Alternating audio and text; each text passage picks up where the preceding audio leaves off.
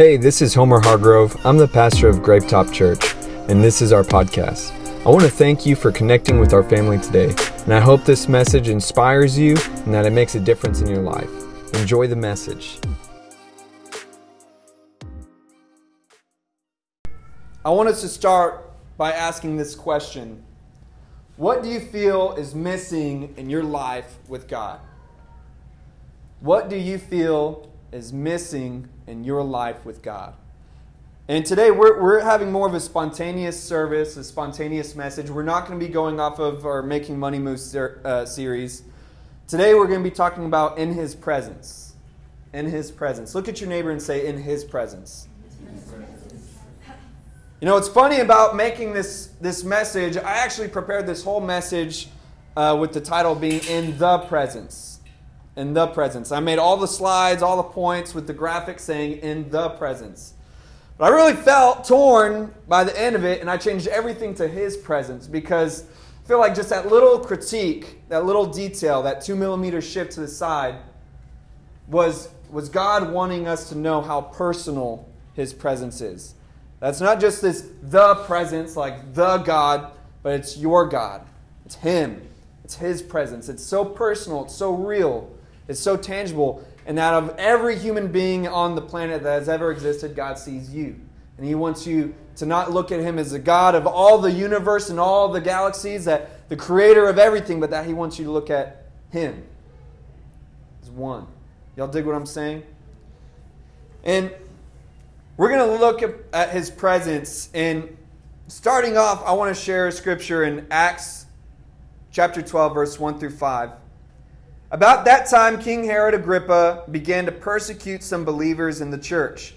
He had the apostle James, John's brother, killed with the sword. When Herod saw how much this pleased the Jewish people, he also arrested Peter. This took place during the Passover celebration. Then he imprisoned him, placing him under the guard of 4 squads, of 4 soldiers each.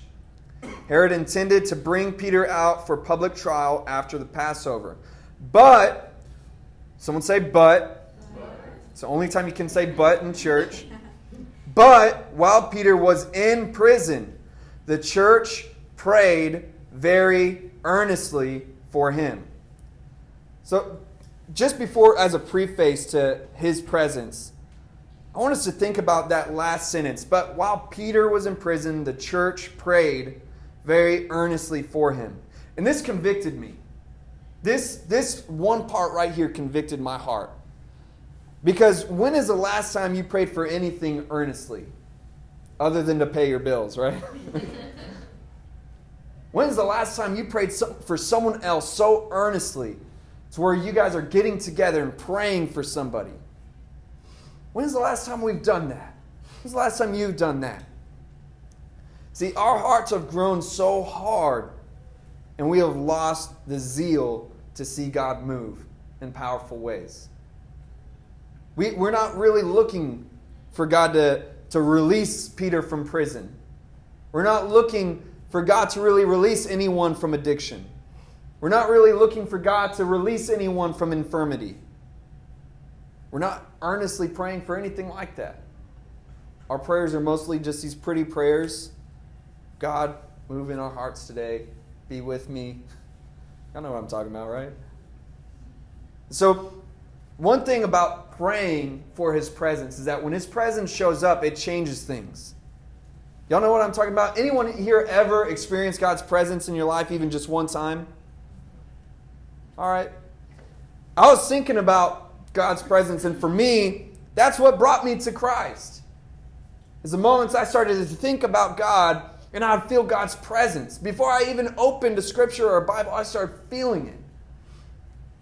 I started feeling this calling, and it was just like God's presence beckoning me to spend something in that time with God. And the more I spent in the presence of God, the more my heart was changed.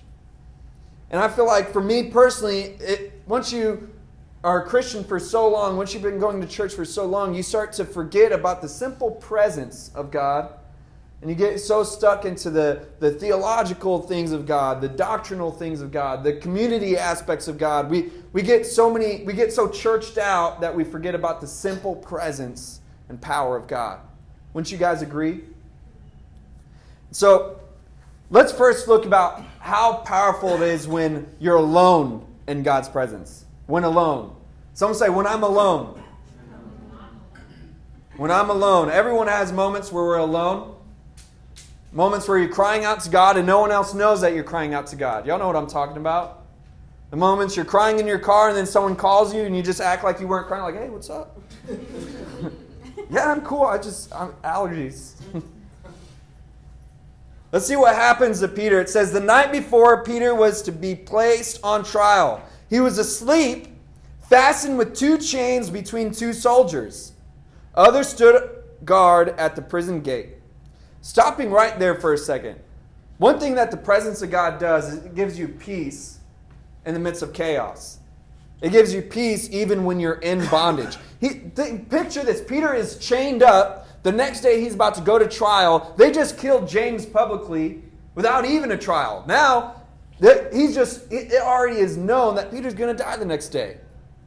And this dude is asleep, taking a nap. It says that he's in chains. Have you ever sat comfortably in a bus chair or any kind of chair and fallen asleep well? This dude is chained up, guards around him to where if he even moves the wrong way, they're going to smack him. This dude's just peacefully asleep. See, when you're in the presence of God, it doesn't matter what kind of situation you're in, is that if the presence of God just beckons peace in your life. No matter what you're going through, you can still have peace. That's how powerful the presence of God. Where this dude Peter, on his death row sentence, isn't even concerned about death. Isn't concerned about what is going on around him. He has peace. And it says, suddenly there was a bright light in the cell, and an angel of the Lord stood before Peter. The angel struck him on the side to awaken him and said, quick, get up! And the chains fell off his wrists. Then the angel told him, get dressed and put on your sandals, and so he did. Now get on your coat and follow me, the angel ordered. Let's stop right there. What else do we see is that the chains just fell off his wrists. See, when the presence of God shows up, you don't even have to work for your freedom. You don't even have to work for a change in your situation. It'll just fall off of you. It just changes things. And we've gotten so what's the word? Methodical? Methodical, that's a good word, right? We've gotten so methodical to where we think that we have to go through all these steps to get freedom in our lives. It was like, well, first I need to address the root of the problem. I got to go back to my childhood. And then I got to see what situation made me feel this way. And we get so methodical to where we break down every little part. But the truth is, the presence of God is so powerful that it is able to just break those chains off of your life when it shows up.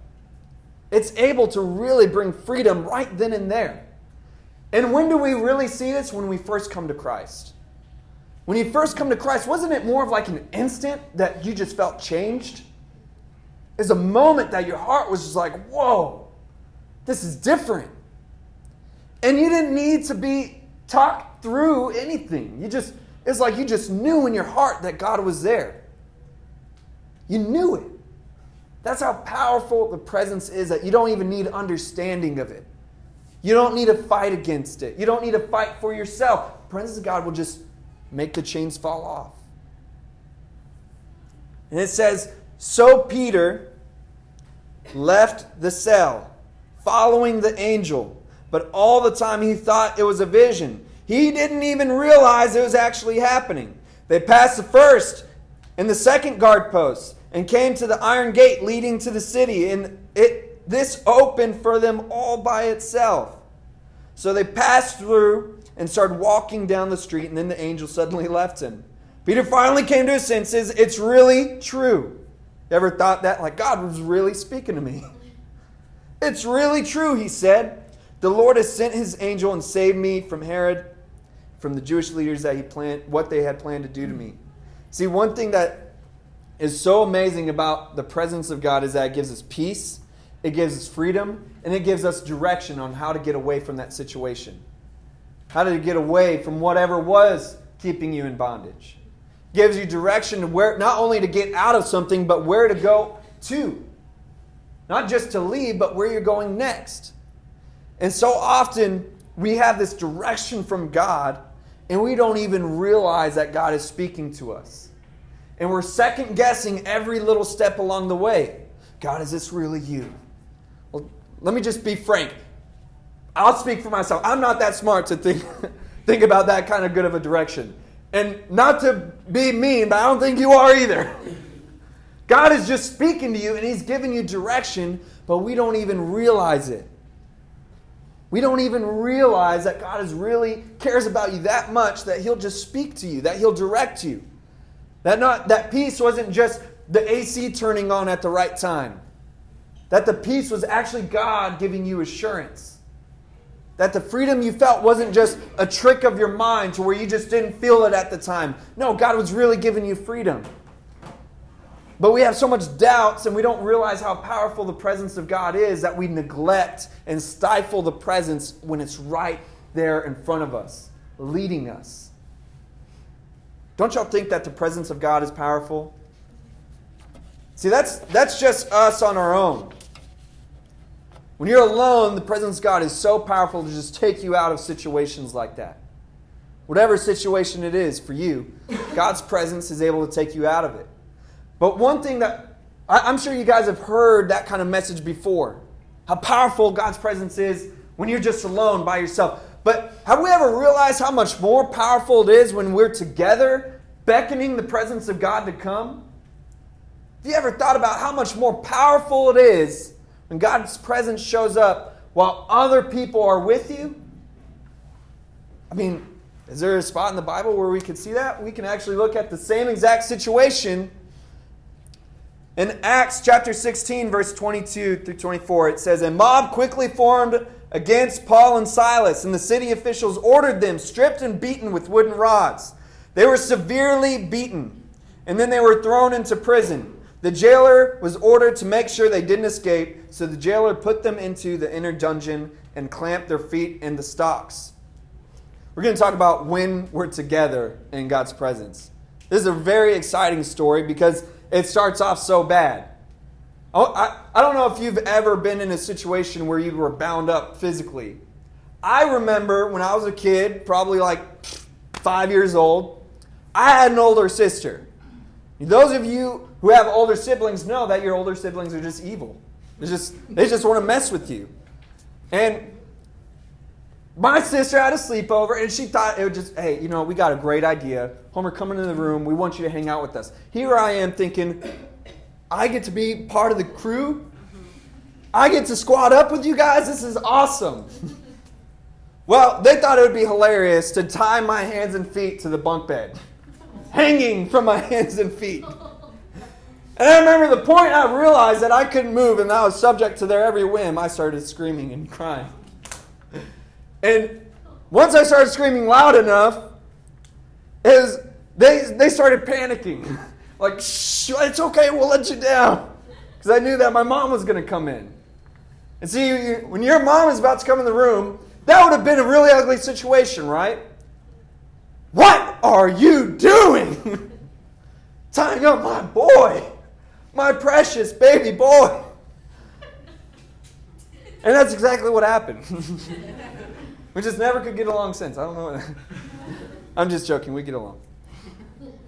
See, when we're together in God's presence, this is what happens. Around midnight, Paul and Silas were praying and singing hymns to God, and the other prisoners were listening.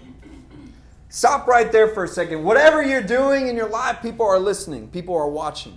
Especially the moment that you give your life to Christ. That's why water baptism is so important. When you give your life to Christ, when you get water baptized, it's a testimony to the spiritual world around you that you're making a decision for Christ. And all of a sudden, all of the world, all of the spiritual world stops and listens and looks at the testimony you're about to give in your life. It's powerful. Suddenly, there was a massive earthquake, and the prison was shaken to its foundations. Let's stop real quick. They were singing hymns to God, and this time it wasn't that an angel comes and silently escorts them out. This time it says it shakes everything around them. See, when we pray together, when we're in God's presence together, it just doesn't take us out of our situation. It changes all of our surroundings right where we're at. That, in fact, we don't even have to move out of that place because God's power shows up so powerfully that it shakes everything around you. And then it says, all the doors immediately flew open, and the chains of every prisoner fell off. See, before it was just giving you freedom, but when we do it together, it gives our whole community freedom. Every person around us gets freedom when we together beckon the presence of God. It's not just us, it changes everyone around us. They get free just from us being free. Isn't that powerful stuff? And then it says the jailer woke up to see the prison doors wide open. He assumed the prisoners had escaped, so he drew his sword to kill himself. But Paul shouted to him, "Stop! Don't kill yourself. We're all here." See, now the positions have changed. Before, Peter was just being led out. Now God's saying, no, I'm going to switch things up. You're going to stay right there. And instead of him being in charge and you being the lowest, I'm going to flip it. Now you're going to be telling him what to do, and he's going to be listening to you. Our surroundings are changed. Our communities are changed. Our positions are completely changed when we together beckon the presence of God. You know, in different parts of our own country and other countries, when the presence of God shows up corporately, what they call it is revival. And what it really is people collectively drawing near to God in repentance and desire to see God move in their lives in just simple worship. And God's presence shows up so powerfully that it changes that community. And there's times where it's even changed the whole nation. There's different parts of our very own country where there was a revival that happened, and the city officials started telling people to go to that place. That the political leaders started going for the pastor for help, for the pastor for advice on city decisions. Could y'all imagine if San Antonio trusted me for advice? That'd be ridiculous. But that's how powerful the presence of God is, that it switches the positions. There's entire countries. Did you know Ethiopia recently had this huge revival? It's where even the government officials changed their laws to be biblical laws. That they were making actual legal decisions to change the way their country operates to better worship God. That's crazy. But that's how powerful the presence of God is when we all together beckon the presence of God. It changes our surroundings, it changes our communities, and it changes even the positions of our nation, of our communities, your workplace, whatever it is. And let's see really in depth what happens with the power of God. Let's see what really goes on when the power of His presence shows up. We're seeing all this physical stuff happening, but what about the personal stuff? The stuff inside. It continues on. It says, the jailer called for lights and ran to the dungeon and fell down trembling before Paul and Silas. Then he brought them out and asked, "Sirs, what must I do to be saved?" They replied, "Believe in the Lord Jesus and you will be saved, along with everyone in your household." And they shared the word of the Lord with him and with all who lived in his household. Even at that hour of the night, the jailer cared for them and washed their wounds. Stop right there. The jailer cared for them and washed their wounds. See, when the presence of God shows up, it flips things like crazy. It has such a redemptive quality that it just supernaturally switches things that don't make sense. Because here, the very person that hurt them, the very things that hurt them is now bringing them healing. It doesn't make sense. The jailer who brought them pain is now bringing them healing. the things in your life, when the presence of God shows up, it is so powerful that the same family members, the same friends, the same substances that once hurt you are able to bring you healing. And then goes on to say, then he and everyone in his household were immediately baptized. He brought them into his house and set a meal before them. And he and his entire household rejoiced because they all believed in God. See, another flip that the presence of God does, because it is so powerful, is that the very things that bound us become our ministry. The very things that bound us become our ministry. The things that we're telling you to stop, the things that were holding you back, the very things that you may have even been addicted to are all of a sudden becoming a ministry for you. You had addictions before, all of a sudden you have a ministry for people that has addictions. People with addictions are coming to you for prayer, for freedom. Only the presence of God can do something like that. And then it says, then he and everyone in his household were immediately baptized. We read that part. They all believed in God. The next morning, the city officials sent the police to tell the jailer, let those men go. So the jailer told Paul, the city officials, just stop right there. Like, isn't that what anyone would want? Like, wow, what a perfect end to a perfect night. Let us go. All right, this is great. Who here would hesitate at the thought of running outside of that prison? Not only were they about to be beaten some more or even killed, but now all the other prisoners' doors are broken, okay? You're in there with all the other inmates. But it says, Paul told them, the city officials have said you and Silas are free to leave. Go in peace. But Paul replied, they have publicly beaten us without trial and put us in prison. And we are Roman citizens. So now they want us to leave secretly? Certainly not.